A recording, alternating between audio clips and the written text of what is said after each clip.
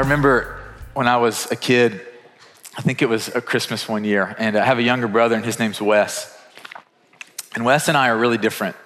And he is the adventurous type, the type to jump in and ask questions later. Maybe that's you, maybe that's, one of your friends.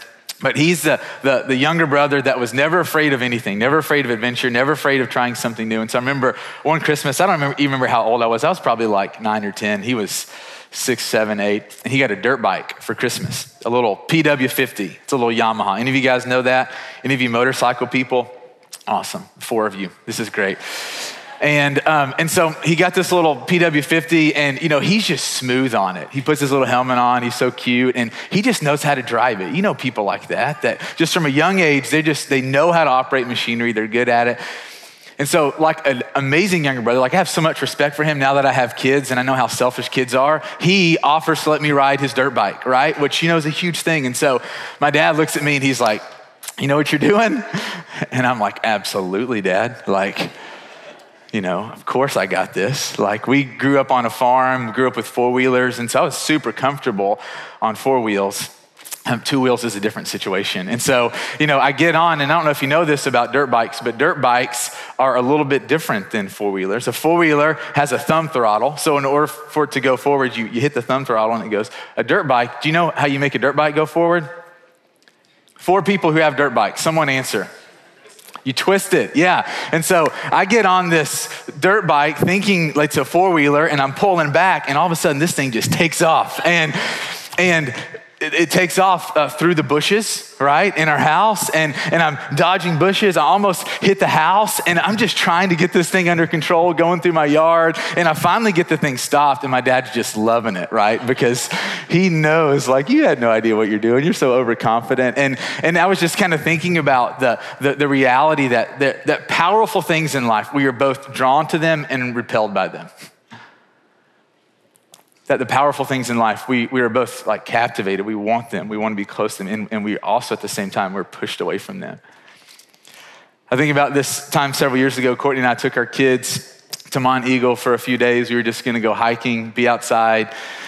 And we went to this park. I don't remember the name of the park, but we get out of the car and it's just this big open field. And around the field, there's this big trail and it's, had been treaded on. And so there's a walking path that you can see and it's surrounded by trees and it's just surrounded by brush. And so, we get to this trailhead and our kids are like, "Hey, can we run on ahead?" And Courtney and I, we look out and it's just this big open field. We're like, "Absolutely, go for it." And so, Finley, our oldest daughter, Jones, our son, and Merritt, our daughter, they take off running.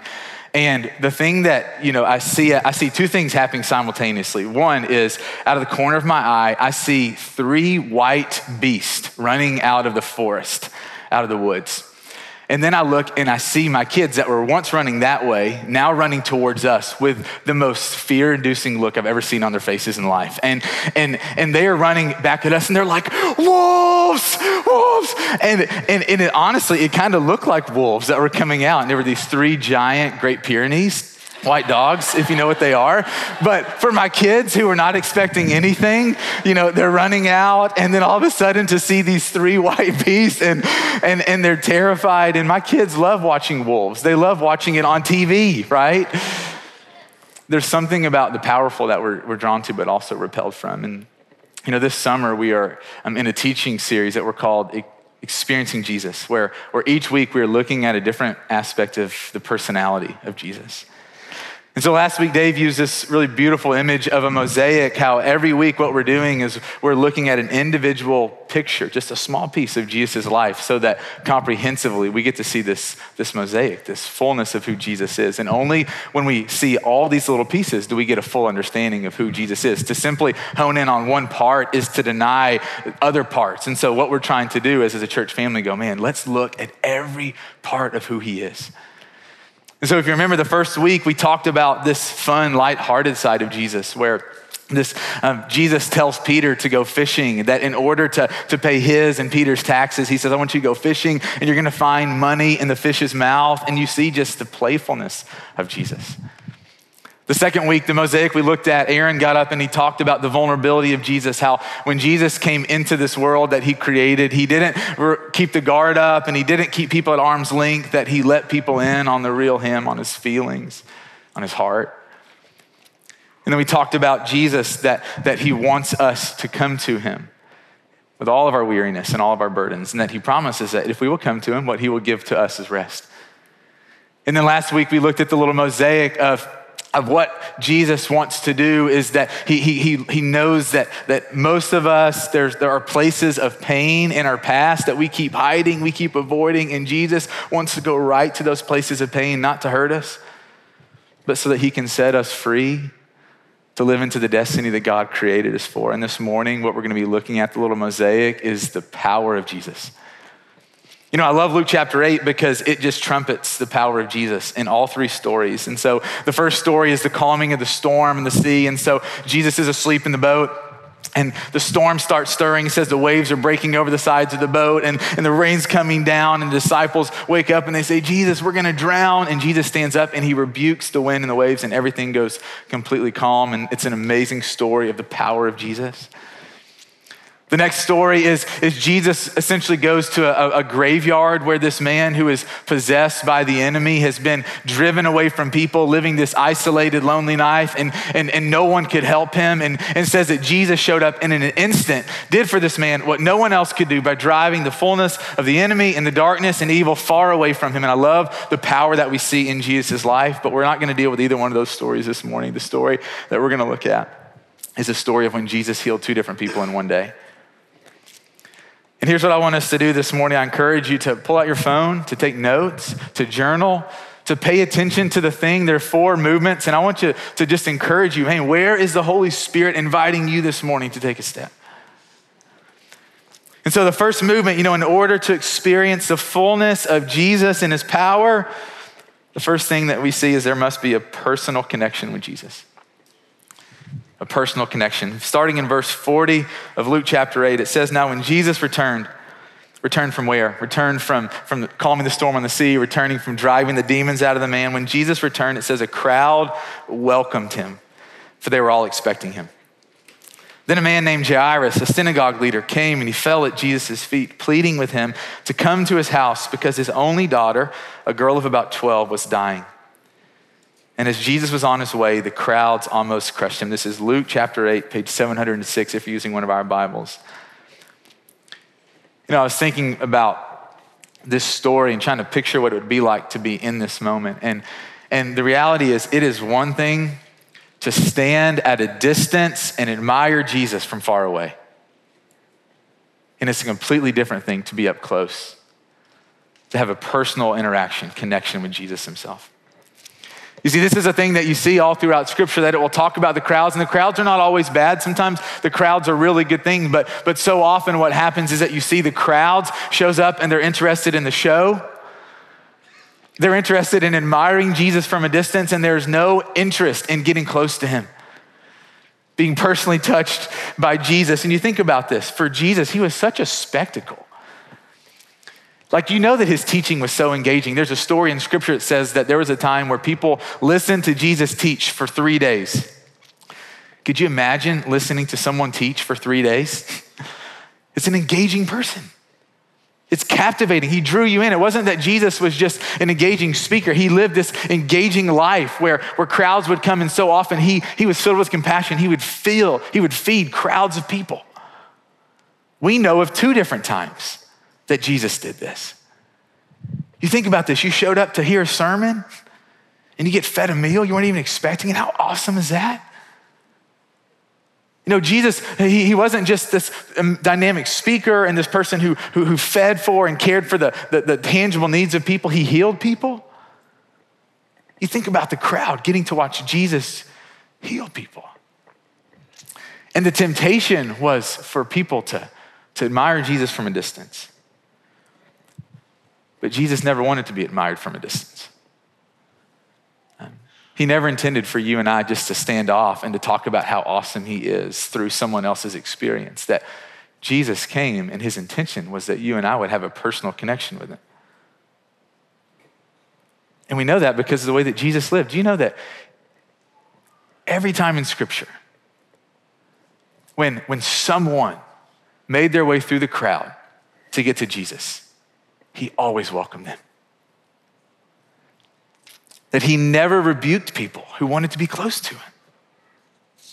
You know, you discover a lot about what matters to people, not by what they say, but by what they do. Right? My neighbor, he offers all the time, hey, I've got this big F-150. If you ever need anything, holler. I'll come help you. Anything you need. And it's one thing for my neighbor to blow smoke, and it's another thing for a couple weeks ago where I'm like, hey man, I need to go to Lowe's. Can you help? And he's like, I'll be there.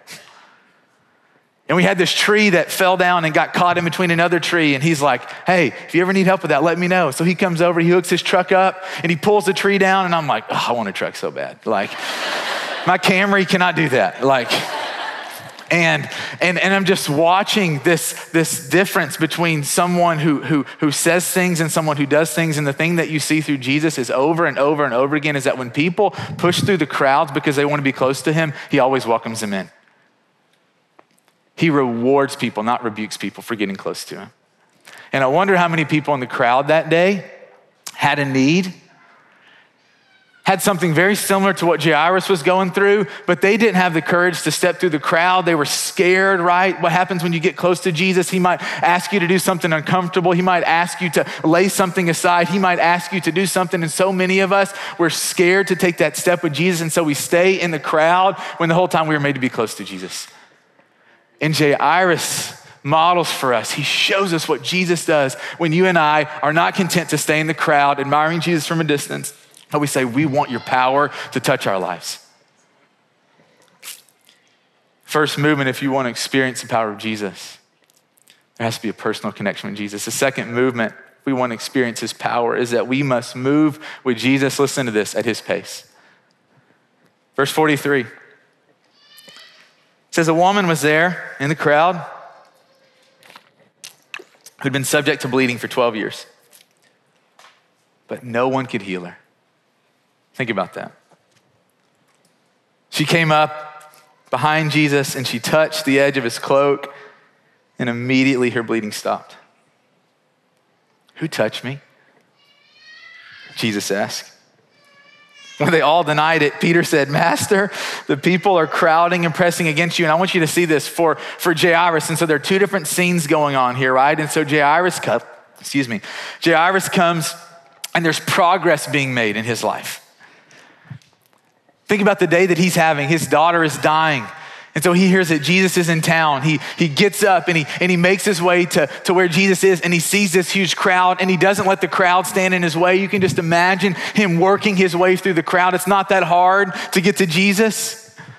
He works his way through the crowd and he tells Jesus about his daughter who is dying, and Jesus doesn't go, it's no big deal. One day I'm gonna return and raise her. And he doesn't look at Jairus and say, hey, just suck it up. A lot of people are hurting around you. No, he stops and he goes with him. And can you imagine what that was like for Jairus to wake up and to be like, the Son of God is walking with me. He just left the crowd for me. And you can just imagine the hope. You can imagine the excitement in his eyes as he's heard the things that Jesus has done. He knows what he's capable. He knows what is coming for his daughter. And then this woman stops him. And I want you to understand this. There's no indication that Jairus is frustrated. You don't see that in the text anywhere. He's not mad about this woman. I want you to think about this though. Have you ever noticed how so often in life there are something hard in your life? And you come to Jesus and there seems to be progress, and then something happens and it stalls. Jairus is moving towards his house, and then this woman stops. They're stalling. I wonder if he goes, oh man, but my daughter's sick. It's happening fast. And is Jesus gonna forget about this? Is he gonna get swamped up by the needs of the crowd? And I love this because what you learn about Jesus is that so often when it seems that he is stalling, he's showing us something. I remember several years ago, many years ago, just an issue in my family. Some real conflict. Two people in my family that didn't want to be around each other. We're really at odds. A lot of hate, a lot of frustration, a lot of bitterness, a lot of pain. And I remember the Saturday that I graduated from college, and I remember my family getting together, and these two people who were at odds wanted nothing to do with each other, that one of them invited the other to come to lunch with us, their family. And you see, up to this point for years, I'd been praying for reconciliation, for healing, and all of a sudden, man, we're sitting at lunch, and I'm seeing these two people who didn't want to be around each other at all, sitting there, and not just sitting there, being kind to each other. And I'm seeing progress. And then it has seemed a stalled since. We learn to move with Jesus at his pace. We can't control Jesus, right? We don't control Jesus, and that's a good thing. We can't make Jesus do what we want, especially on our own time. And I want to just encourage us, man. We know this, okay, but we need to be reminded sometimes we don't see everything that's going on in the world. You ever been in a conversation where you were just so convinced that you were right? You were so convinced that you had the facts right, and then some evidence comes and it's like, dang it, I wasn't right. We don't have the perspective that God does. And that can do two things. It can drive us crazy. Man, when things aren't going our way, when things have stalled, when we're seeing progress, but it doesn't seem to be moving forward, we can try to control God. We can try to get frustrated at God and mad at God. We can try to worry and stress our way through it. Or, man, we can have our eyes open and go, God, what are you trying to show me right now in this stalling? You know, for Jairus, I wonder how impactful it was. Because you know he was just zoned in on his daughter. You know his heart was just for her. And then to learn that there's a woman also in the crowd who'd been suffering for 12 years. Have you ever noticed how you can just get so in your head with your own stuff? Man, I gotta get this job thing situated. Or, man, my friends, I've just gotta find a best friend, or I've gotta find a spouse, or my kids are running from God, or my marriage is in a rough place. And have you ever noticed how you just get fixed on one thing? And that's not even a bad thing to pray about those things, but have you ever noticed how what happens is that you can forget about the rest of the world? You forget that other people are going through things. You know, this past week I was up at the hospital visiting Garrett. And I'm sitting there and my heart is just devastated looking at my friend just sitting there. And I'm praying for him and I'm asking God, would you heal him? And I'm praying for Kelly and I'm praying for the boys and my heart is just all over the place. And I look up, you know what I see? Rooms, beds all over the room with people that are in the trauma ICU. And I'm like, oh yeah, there are a lot of people hurting right now. And you ever been there? And I go, man, when things are not going at your pace, when there's a stall, let your prayer be, God, what are you trying to show me? To experience the power of Jesus, we move with Jesus at his pace. The third thing that we must learn and we must embrace if we are going to experience the power of Jesus is that we must move from a private belief to a public declaration. Verse 46. Jesus said, someone touched me. I know the power has gone out from me. Then the woman, seeing that she could not go unnoticed, she came trembling. She fell at his feet. And in the presence of all the people, she told why she had touched him and how she had been healed instantly. And he said to her, daughter, your faith has healed you. Go in peace. This is a pretty spectacular moment. You ever been in a crowd? Concert, shoulder to shoulder, maybe in a show here, and you can't move, and it feels like everybody's touching you. And I love this moment. Jesus says, power left my body. Like, what? Who touched me? And Peter's like, Jesus, everybody touched you. Like, literally everybody. And, you know, there's this woman, this woman who wanted just to kind of sneak in. She didn't want to draw attention to herself. This is her worst nightmare, right? Some of you love the stage, you love the lights. Others of you don't want anyone to even know your name, right? Like you're just, and this is this woman, she's private, she's She's quiet. She's trying not to draw any attention to herself. This is the thing she's trying to avoid. She's trying to be anonymous. She's trying to be hidden. Jesus says, who touched me? The woman knows that she can't just slide out.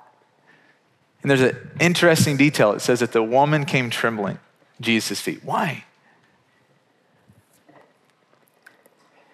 Because she didn't fully know Jesus. She knew he was powerful. She had heard about his power. Man, but the fact that she was scared to be in his presence, it lets us know, it cues us in that there were some inaccurate beliefs in her head about who Jesus is. Why would you be scared of the one who died for you? Why would you be scared to come into his presence? Why would you be scared? And I love this because Jesus, what we see in him is that he doesn't just want to heal her broken body. Jesus wants to heal her broken understanding of who he is. I love that the woman faced her fear. Could you imagine standing up and telling the whole crowd? That's what she did.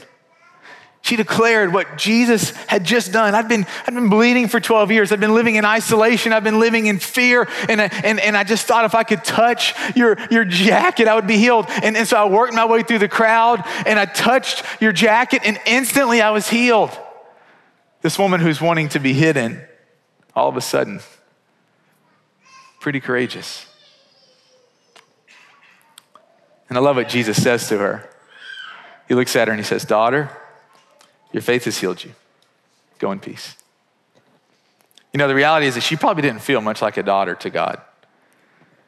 It says that for 12 years she'd been bleeding, which means that for 12 years she couldn't go into the temple. Could you imagine not going to church for 12 years? Think about where you were 12 years ago. Joe, where were you 12 years ago? Indiana. What were you doing? Nothing. Doing nothing with your life. Lauren, what were you doing 12 years ago? 21 in college. Yeah, think about 12 years ago and not being able to step in church for 12 years. What would you believe about God? What would you believe about yourself? And I love Jesus. He speaks worth over the woman, calling her daughter. Ooh, yeah, daughter. Wait, me? Yeah, you. Daughter. He affirms her. He affirms her faith. And I want you to see this, okay? Yeah, there were some inaccurate beliefs that needed to be dealt with. But catch this. Jesus does not draw attention to those in front of everyone. He does not draw attention to the thing that's off in her. What does he do? In the public places, he highlights the things that he loves. And it doesn't mean that he doesn't deal with those things. But in front of the crowd, he holds her up. He doesn't want her faith to go unnoticed. In fact, he wants everyone to see what he sees in her, which is a rich, deep faith. And I love this because Jesus was willing to let her face her fears. He was willing to let her feel uncomfortable for a moment. Why? So she could be fully free forever. Body, mind. Man, what if Jesus didn't call her out that day? What if she would have just slid through the crowd, touched him, been healed, gone on with the rest of her life? Do you think that she ever would have come to a point where she questioned, man, did healing really come? You know, I remember talking to a guy many years ago who God did a supernatural healing in his life. I saw it with my own eyes. This guy was in pain. We prayed. God showed up in an instant and did something that has forever stood in my heart. And I was talking to this guy several years later, and he was kind of talking like, yeah, I remember that time. And he was like, you know, when I had pain. And I was going, bro, God healed you in that moment. And there's something about our lives so often that when, if we don't mark the moments, if we don't declare, God, you did something here, man, the enemy comes and he steals it. And he makes it think that it was something less. And I love this because Jesus is wanting to mark this moment so this woman can be free in body and mind. And I love it because Jesus called out, but he didn't call her out. Okay, he didn't say, hey, you. Hey, Zuri. Hey, Jonathan. Hey, Matthew. No, he says, someone touched me. He called. He called to the private places, the place of her heart, but she had to respond. He wasn't going to force her. It was on her to respond.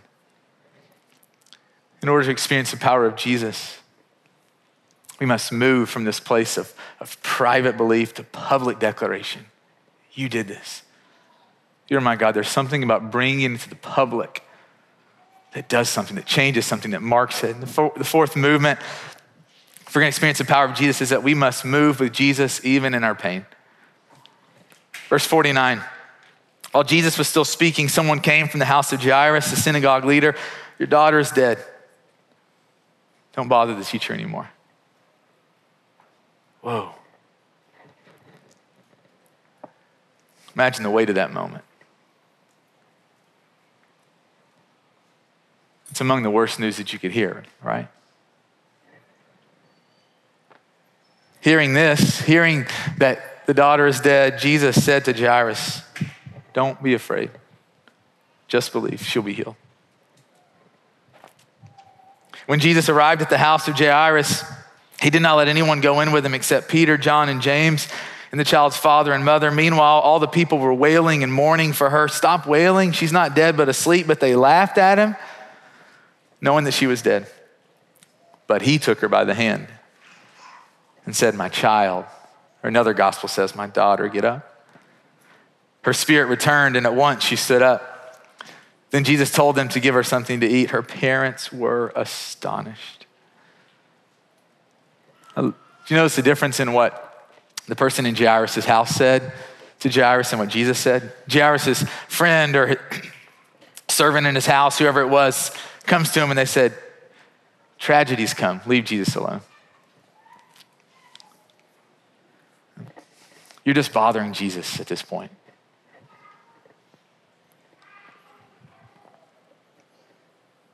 The answer was no, Jairus. Man, you got up and you worked your way through the crowd and you got to Jesus, but the answer is no. There's nothing else you can do. There's nothing else that he can do. And guys, it's not even all bad. I'm giving this guy the benefit of the doubt. He's like, man, Jesus, you've got a lot to do. We'll take care of the morning. No, it's clear that your answer was no. We'll love on him. And I love Jesus' response. Don't be afraid. Just believe, she'll be healed. You know, and the tension that I've been living in this week is, man, is this a story of every time tragedy comes, like, is this the word that Jesus speaks to us? Don't be afraid, just believe, it'll all be healed. And I don't think that's the message that we're supposed to take away. I don't think every time something hard happens in our life, tragedy strikes, Jesus says, don't be afraid, just believe. You'll be healed. Because we've all lived enough life to know, man, healing doesn't always come. Resurrection doesn't always come. And I believe it's an inaccurate understanding.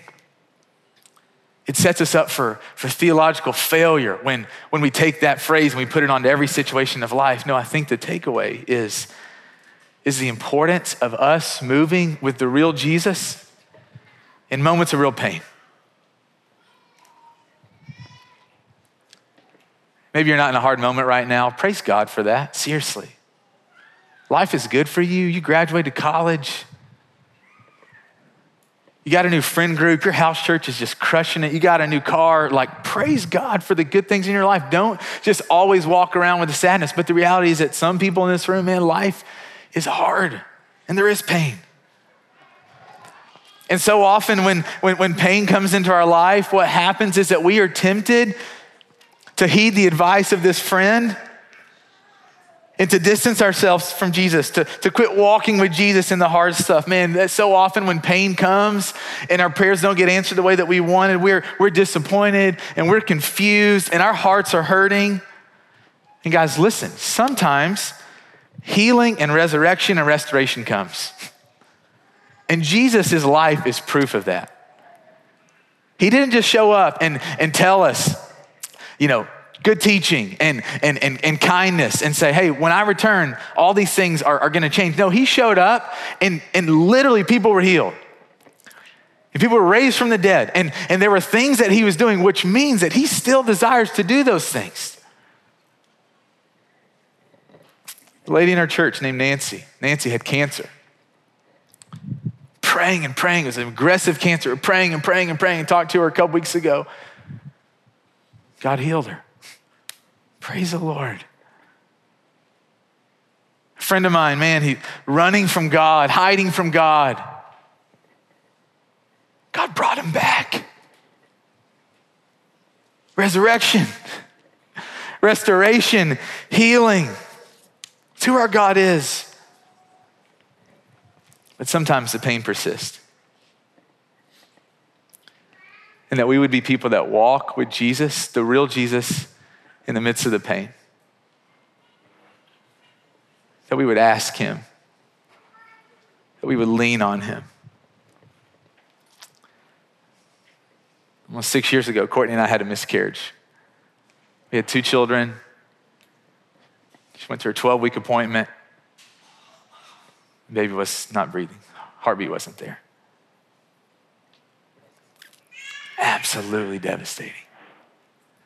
And I remember coming into this room a week later and sitting right here and just weeping, just hurting. My heart was just grieving for me, grieving for Court, grieving for our family. And I remember this brother came up and he put his arm on my shoulder and he just starts praying. And instantly, I just get this picture of Jesus. And what I see Jesus doing is just grieving with me. Oh man, this is not what I intended, Brandon. Guys, sometimes he heals and sometimes he just sits with us. And we don't understand it. We don't understand his ways. We don't understand the way that he's working, Romans 8:28, that he makes all things work together for the good of those who love him, but we trust him. And guys, in moments of pain, we live with this understanding that Jesus is a man who's familiar with suffering. One of my favorite things about Jesus is that he did not exempt himself from suffering. He entered it. Yeah, he knows what it's like to hurt, to lose a friend, to lose a father. He knows what it's like to pray something in the air, the answer be no.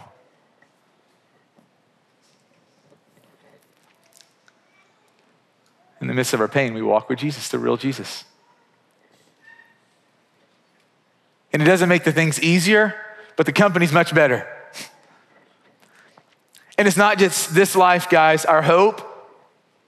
We're crazy, followers of Jesus. We are absolutely crazy, but it's absolutely true that Jesus Christ one day is going to return. He's going to return on the clouds. He's going to come back. And when he returns, do you know what the scriptures say about what happens when he returns? Death is destroyed forever. The enemy, some of you guys don't even believe in the enemy. The enemy is completely bound and destroyed forever. Revelation 21, it says that Jesus himself will wipe every tear from your eye. When Jesus Christ returns, it says there will be no more suffering or mourning when Jesus returns.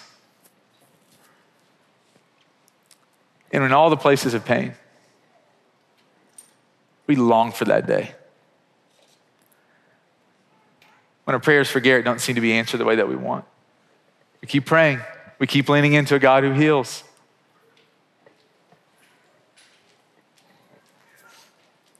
When life is hard, we keep praying. We keep asking for restoration, for transformation. He doesn't promise us that everything gets fixed in this life, but he does promise that it will in the age to come.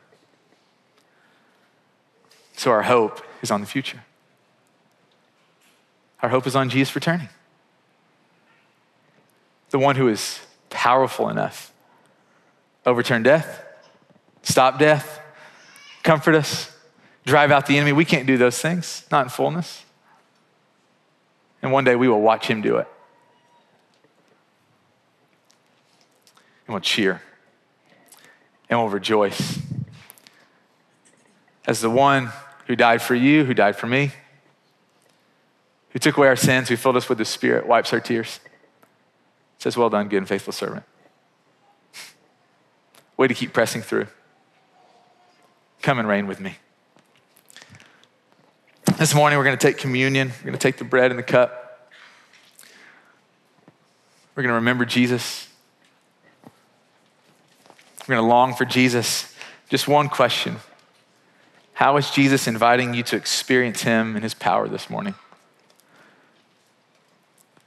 How's he inviting you to take a step? For some, man, maybe it's the personal connection. Maybe he's inviting you to recommit to prioritizing him. Maybe you've lost sight of just spending regular time with him. Maybe he's asking you to take a step back in, to pick up those disciplines, to put yourself in a place to encounter him. For others of you, maybe he's asking you to experience his power through embracing his pace, through being patient, through trusting, through asking God to open your eyes to the pain of others around you. For others of you, maybe he's inviting you to go from a private belief to a public declaration. Maybe he's inviting you to go all in with Jesus, to give your life to him in baptism. Maybe he's inviting you to step into freedom prayer, to deal with some inaccurate beliefs that you have about him. Maybe for some of you, he's inviting you to embrace the walking with him through pain, to lean on him in the moment of pain in your life, or to think about others in your life who are experiencing pain and who need your prayers. And so right now, I invite us to stand up. I'm gonna pray for us. When I get done praying, I invite you to go get a piece of bread, a cup of juice, and to come back with the people around you to really wrestle with how is the Lord inviting you to experience his power this morning. And so Lord, thank you. Lord, I pray that if I said anything that's not from you, let it be forgotten and forgiven.